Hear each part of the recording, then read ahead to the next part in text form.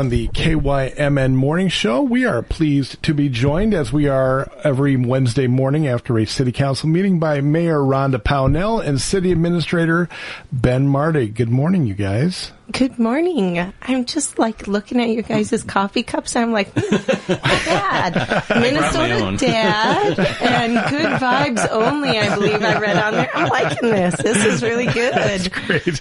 I drink my coffee before I rise, so I don't have a coffee cup. Sorry. I've got about 12. It's a rotation. Yeah. Sorry, just had to give you a little hard time. That's all right. Thanks for rolling with us, Jeff. For those of you who are just tuning in, Jeff Johnson is heading off on vacation this morning. He'll be back next Tuesday, so you're going to have to put up with me for a few days. But luckily, you also get to hear the dulcet tones of our news intern, Kate Kelly, as the news director this week. We had a city council meeting last night. Yes. That the thing about the council meetings is that sometimes you look at the agendas and you can pick out right away, that's going to be the main event right there, that agenda item. And last night there wasn't anything on the agenda, but the public comment section got pretty busy last night, didn't it? It did, and I would just say too, our agendas are always packed with really important stuff, Rich. Oh, don't get me wrong. Really? Everything's good. Oh, my gosh. Really important stuff, yes. And a lot of it was passed in that consent agenda, right, with one vote. So I'm not going to allow that to slide there. Right. Call me out, Mayor. Yeah. That's all right. But absolutely, our public comment portion of our agenda last night was unlike I think any that I've seen in recent couple of years, at least. Right. And it was absolutely fantastic. I loved it, and just really appreciated all the people that came out speaking primarily about their concerns with some of the Viking Terrace issues, concerns that have been raised with regards to the new ownership. And I know you've been covering that too, Rich, for folks, but it was just really great, and just really appreciated that people felt comfortable coming into the council chambers and speaking directly to the council in that way. We had Claudia Garcia there. Yep. She's our Spanish translator. That was wonderful to have her there as well, to be able to translate for folks. If somebody was speaking in English and others needed to hear what the Spanish version was, she was there, and vice versa. And so it was just really, really powerful. It absolutely was. And Ben, you addressed the folks and some of their concerns directly last night. Yeah, and some of the concerns we heard is the new ownership that came in. They've shared a lot of information. I haven't directly seen the documents and things, but there's new rules, regulations, and fees that are going in place out at Viking Terrace Mobile Home Park. And we've heard concerns, as an example, a lease going from maybe 5 pages, fairly limited in some of the rules and things, to like a 35 to 40-page document. And some of the things they're concerned with, too, is some of them are like repairs, and we know that there are health and safety issues related to kind of having good quality, affordable housing out there, and that's something that needs to get worked on. But also you need time and a reasonable amount of effort to do that, and things are costly right now, and there's even maybe delays on materials. So we're sensitive to that issue. I think also things like restricting the number of pets, like to people who have their pets, they're like family to them. And so that can be stressful. And things like outdoor storage of things too, like the girls have to be inside sheds and bikes have to be in sheds and things. And it's a really kind of vibrant community and a lot of activity and kids out there too. And so I think there's a lot of stress. A lot of times these corrective action notices that are being received too have the language that sometimes includes things like that could be up to and including eviction, could be the result of not following compliance, and that can be scary to anybody to get notices like that. And so the community is organizing the Justice Center, which is kind of a legal aid that helps, has expertise in this area, is giving advice to the residents, and they've organized into an association that's allowed under the law. That's great that our community advocates that helped organize the residents, and they're empowering themselves. There's also some legal aid assistance in southeast Minnesota, too, that on a one-on-one basis, there's some legal aid. So I talked about that service that's there, because those are roles that the city can't really play in providing kind of that legal advice between two different parties. Some of the areas where we can, though, that I talked about was that the City Council, through the strategic plan, we're already working through a tenant rights ordinance update, kind of as a future phase to our rental code changes that we've done recently. So the timing's pretty good on it. Now, we actually don't have any current rental units that are out in Viking Terrace, but that could change in the future. But we are also adding to that ordinance work now as a result of this mobile home park ordinance review that we'll be taking a look at to really kind of dig in. There's similar types of issues that you might see on tenant ordinances. Should we be looking at that in mobile home? Our city attorney's office is researching it. They're in direct conversations with the deputy attorney general in Minnesota, who also, deals with some of these disputes and rights. The Department of Health actually currently regulates most of the rules and standards of mobile home parks, including here in Northfield. So there's actually pretty little local control currently in Northfield as it relates to some of the issues that there's concerns with. In the areas that we can, like tree maintenance and concerns over trees that are maybe falling down, or they've asked tenants to take care of it, that's actually an ownership issue, and our staff is working with the owner to take care of that on their own, not place that burden on the tenants. So I talked about that. We're also we're really connected with the stakeholders to identify if there's other potential areas we can help out with. The City Council is exploring, or will be exploring, the mayor's on the committee that's looking at federal ARPA dollars to potentially help fund the mobile home park rehab coordinator that Healthy Community Initiative has hired to help do with repairs. Great timing to have that position in place. And we're going to be exploring other areas that maybe can the city get involved. It's going to take some time, so that was planned to be probably a 3 to 4 month process of kind of review to come back to the Housing and Redevelopment Authority and the council as it relates to those ordinance issues. I think with what's going on, too, we'll be looking to see if there's any urgency on any of those, if we need to expedite anything, so we'll keep our ear to the ground. But the city is active. We're very concerned at a staff level, and as I mentioned last night, from the mayor and other council members, too, the elected people are very engaged and concerned in what they're hearing, and so staff's taking that as a directive to really put some number of resources to it. We probably have half a dozen of staff, different positions, including myself, kind of taking on different components of this. It's not all we're doing, but it's certainly something we're putting special attention to. Well, I've been to some of the organizing meetings that the Viking Terrace residents have had, and I've seen both you, Ben, and you, Rhonda, at those meetings, and it was really great last night to see the support from the community for the Viking Terrace community, and to hear that support then coming back again from the dais. I think everyone really appreciated that. I think it was really fun to see that it wasn't just, there are a lot of people just gathering around and lending a hand that really care about what's going on there. And I think if we can stay focused on finding solutions, I think we will all be in a much better place. And so I'm just so grateful that we have the staff capacity, right, to be able to address the concerns that are ours as a city to help find solutions for. And that hasn't always been the case. So this is one of the ways that funding city government is so important, because it enables us to serve our community in a much better way. So just really grateful to our city staff that are watching this, our city attorney, Alyssa Harrington, working on behalf of our community, as well as all the community advocates that are out there. This community cares for one another, and I think we're going to be in a much better place after this situation. That's my hope. Yeah, I'd like to maybe emphasize, too, what the mayor said related to providing the resources. One of the things last night that I don't know that we had our Spanish interpreter who was there, which the city council actually initiated the staff, like unsolicited, during many years ago during a budget process, saying we need some translation services increased to better communicate with our community members. And we said, okay, we'll develop some opportunities for you. And the council ended up funding first a half-time position, then got it to a full-time position. That costs dollars. So again, we've seen some tax increases as a result, but it's an investment. Frankly, if we didn't have our translator last night, it would have been a disaster, I think, if we wouldn't have had a Spanish translation going on where we could go two-way communication directly. Hearing from people is really important for us to do that. So kind of, that's a great point the mayor made, and I just wanted to emphasize that too. That these are real investments, and they have real meaningful impact sometimes on these decisions that the council's making on budgets. And Claudia Garcia, the Spanish language translator, is just a remarkable person too. She's a really neat lady. Yes, she's a gem. Yes, she is indeed. Yeah. All right, moving on to the regular agenda. We had the second reading of the conversion therapy ban for minors and vulnerable adults.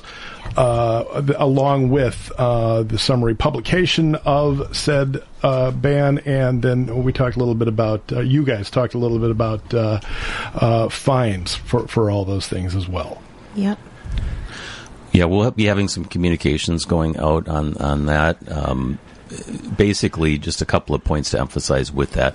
What we're really talking about is, again, like you said, it's for underage, it's for children, it's for vulnerable adults, and it's really related to not forcing somebody to be a different gender than what they recognize themselves as. That's kind of what the conversion therapy that would be banned.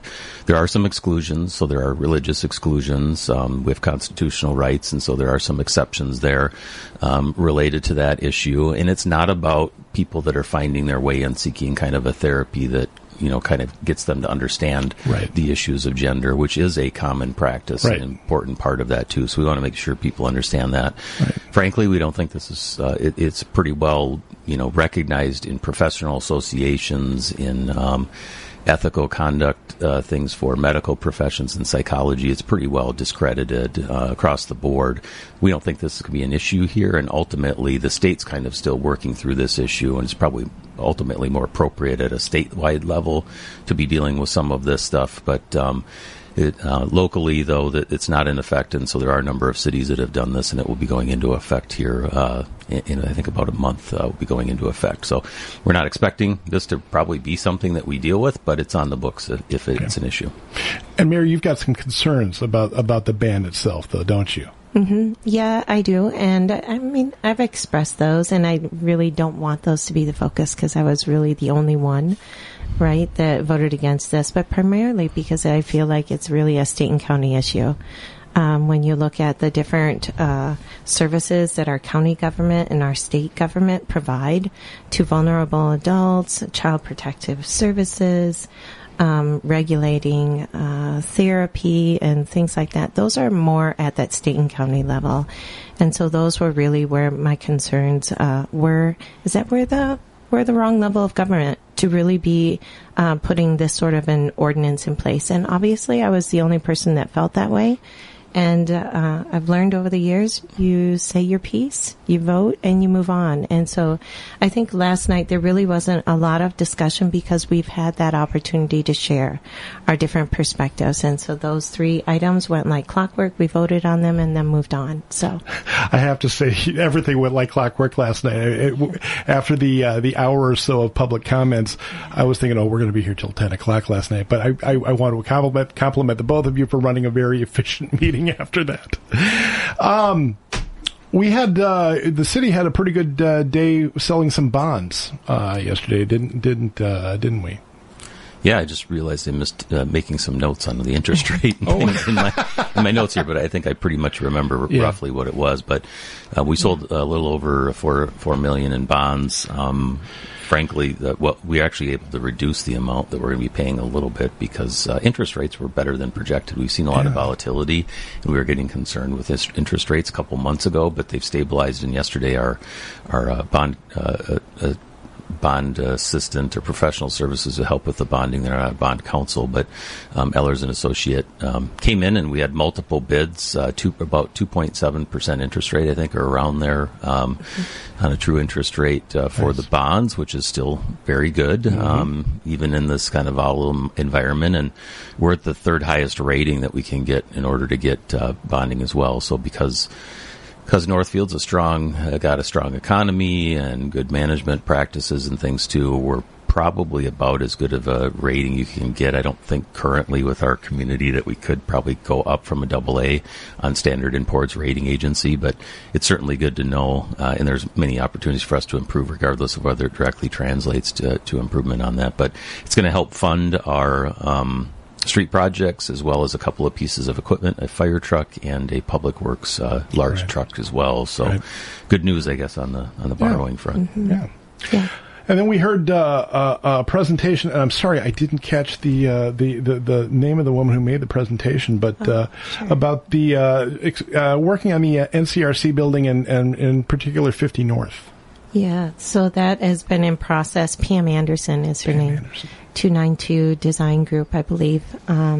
She's been she was at a recent City Council work session as well, reporting on some analysis, comparing and contrasting our parks and recreation system within the city, primarily focused on parks, I would say.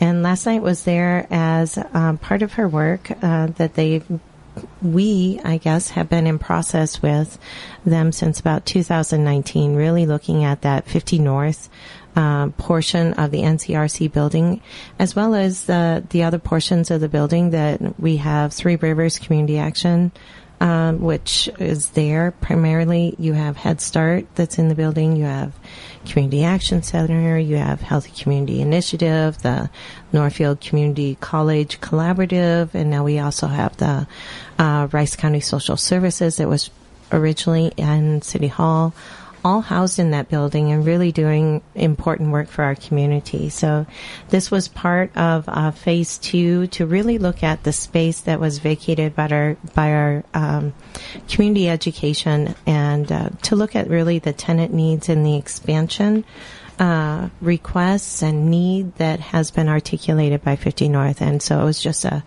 it's a building that is aged. It took there was an actual referendum that went to the voters to put this in place, and so there was a lot of work to make that happen. And as with any building, there are updates. Yeah. And there are growing pains, right, in the sense of they're outgrowing what is there. And so this is really at that opportunity to look holistically at the building and what need to happen there to just get it up to 20th. What century are we in? 21st century standards. Yeah. And just really important. Again, that building serves so many people in our community and really important organizations, and the city as owner of the building and in partnership with those entities that exist there. It's really an important one that we do our due diligence and make sure that it's cared for. And it feels like, like a lot of city projects, there's been talk about improving that building for quite some time, and now this one's just sort of rising to the top of the pile. Yeah. And I'll echo what the mayor said, too, is a large chunk of what this project is looking at is what I would call asset preservation. This building's at a point that it's going to need HVAC system updates. It's going to need some repairs in some areas. And if we don't take care of a public asset, it's going to be way more expensive later to deal with the problem, and it's going to be a lot harder to deal with. So I know we're talking partially about possibility of expanding some things, particularly with 50 North. Like the mayor said, with the other users in there, it's probably more about how they use the space differently than it is adding on some of that within like the Community Action Center and HCI's work and things. But it's really at a point where we're going to need to do something with that building, and the next phase is going to be looking at how we pay for that, and then probably taking a deeper kind of analysis on prioritization of these different components. Yeah, the full price tag was not small. It was, I think if everything got done, I think Dave Bennett said it would be somewhere around $18 million. Mm-hmm. So we're talking about incremental things here, aren't we? Right. And in the grand scheme of things, when you hear about updates to major buildings within our community, that's actually a small amount. Yeah. It might seem large to residential homeowners, but when you're looking at updating any sort of commercial building, that really is not a large amount. And considering the people that are serviced out of that building, just a really important investment for us as a community. And I would also say in correlation with the bonding, our bonding rating, bondholders, they're looking at communities that are taking care of their investments and not allowing them to fall into disrepair. Mm-hmm. It's really important. And it's also important for people that are looking to locate here in Northfield and serving those that are here, as well as other businesses that are looking, where do I want my business to be, and ensuring that the resources and the benefits of the community there, that you've got structures within your community that are well cared for. We're not talking over the top type facilities. We have very within reason quality facilities, and we should do that as a community to serve people that are here. All right. Just a couple of minutes left. This is the section of the meeting where I had to look some things up because I'd never heard this term RFQ before. But the Fifth and Water Street project is you guys had a little quick conversation about establishing a group that's going to work on the development of that project. Mm-hmm. Yeah, let's equate it to a homeowner perspective, I guess, to help you with that a little bit. You need to do some repairs to your home, or you're looking to put a new deck on to take advantage of it. The first step is maybe looking to see who's all out there that does this work and who you might want to work with, and you might not want to work with certain people. So the qualification process that we're going through would be trying to find partner developer and design teams that would work with the city to scope out our redevelopment project, work with key stakeholders, work with the community to try and refine exactly what our goals are that's also realistic in the market conditions that we're into, to ultimately lead to a new mixed-use, world-class development that would engage the public realm along the river with a new private development along Water Street there.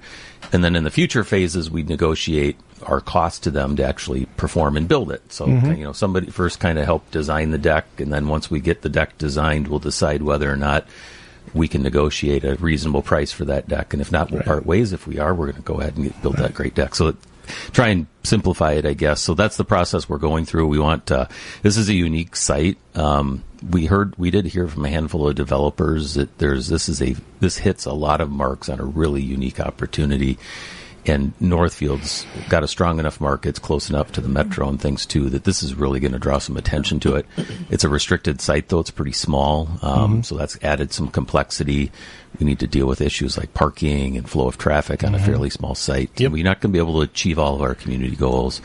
So we need somebody who's done these projects before, who have done mixed-use developments that can show us and prove it on submission of their proposals that they've done it before and that they've got a quality team that can help with us, and it's ultimately a good relationship issue to make it work. So we'll be releasing this out. There'll be some direct solicitation. It'll be technically publicly available for anybody to put in a proposal on it. And then in August, there'll be some reviews to hopefully come back to the council with a recommendation in September to identify a partner on the project for us. All right. And then finally, we talked about governance effectiveness within boards and commissions. And Mayor Pownell, you are intimately involved in some of that. So maybe it's let's let you talk about that a little bit. Yeah, and I would say our city staff have really been doing a lot of research on this and looking at what other cities have in place. But I think you don't realize until after maybe you've been here for a while. And I think I know it a little bit more intimately now as the mayor, and looking at when you're looking at bringing people on to serve on the different boards and commissions. Right now we have boards and commissions that sometimes multiple boards are meeting on the same night at the same time, right. And it makes it really difficult if you need to be at multiple ones, right? It is possible, right? You can be in 3 places at the same time if you really want to be. But also just the onboarding and the training that's provided, and just just aligning the different processes and things. There are base level or foundational type things that shouldn't be political, that if we can just get them all aligned and functioning the same way, I think it's going to be a huge benefit to people that are trying to understand it and work within it, so we don't have chairs doing different roles and depending on which board or commission they're on. Mm-hmm. City staff know where the training is for the onboarding for each and every one.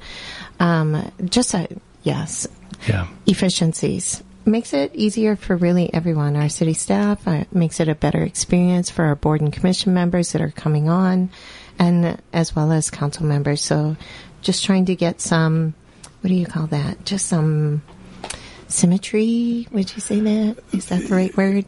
Sure. Synergy. Sure. Yeah, you'll allow me to do that. Yeah, absolutely. Right. But we are trying to streamline the process and refine things. I mean, you're talking about uniformity in the bylaws and such. Yeah.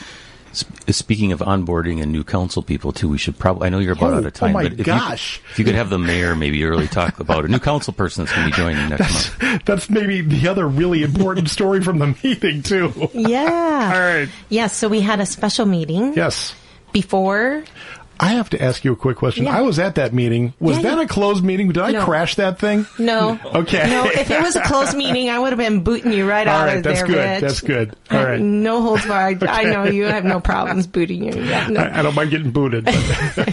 No, it was a public meeting. I believe it was recorded. Mm-hmm. Yeah. Okay. Mm-hmm. So people can go back and view it. And we had just some amazing people step up to offer to fill in for a very short time period, a 6 month time period here till the end of the year to fill in Councillor Susie Nakazian's Ward 1 position. And finding really highly qualified people within a very small area of the community that are willing to just step into a role kind of seamlessly and know and understand kind of what they're doing. It takes a long time to, if you've never been involved in city government, there's just a lot to learn. And they're stepping in a time where we're in intense budget season. And both of the people that interviewed for the position before the city council last night were highly qualified. Jeff Wheeler was one of them, and we also had Sean Allen. And the council ultimately moved forward with Sean Allen, and I think both of them would have been just a wonderful. Both of them would have done a really wonderful job, and just so pleased that they were willing to do that. Sean grew up here in Northfield, went to St. Olaf College, even served on the Planning Commission for a short time period there. He has worked for a community foundation managing a nationally recognized affordable housing finance organization.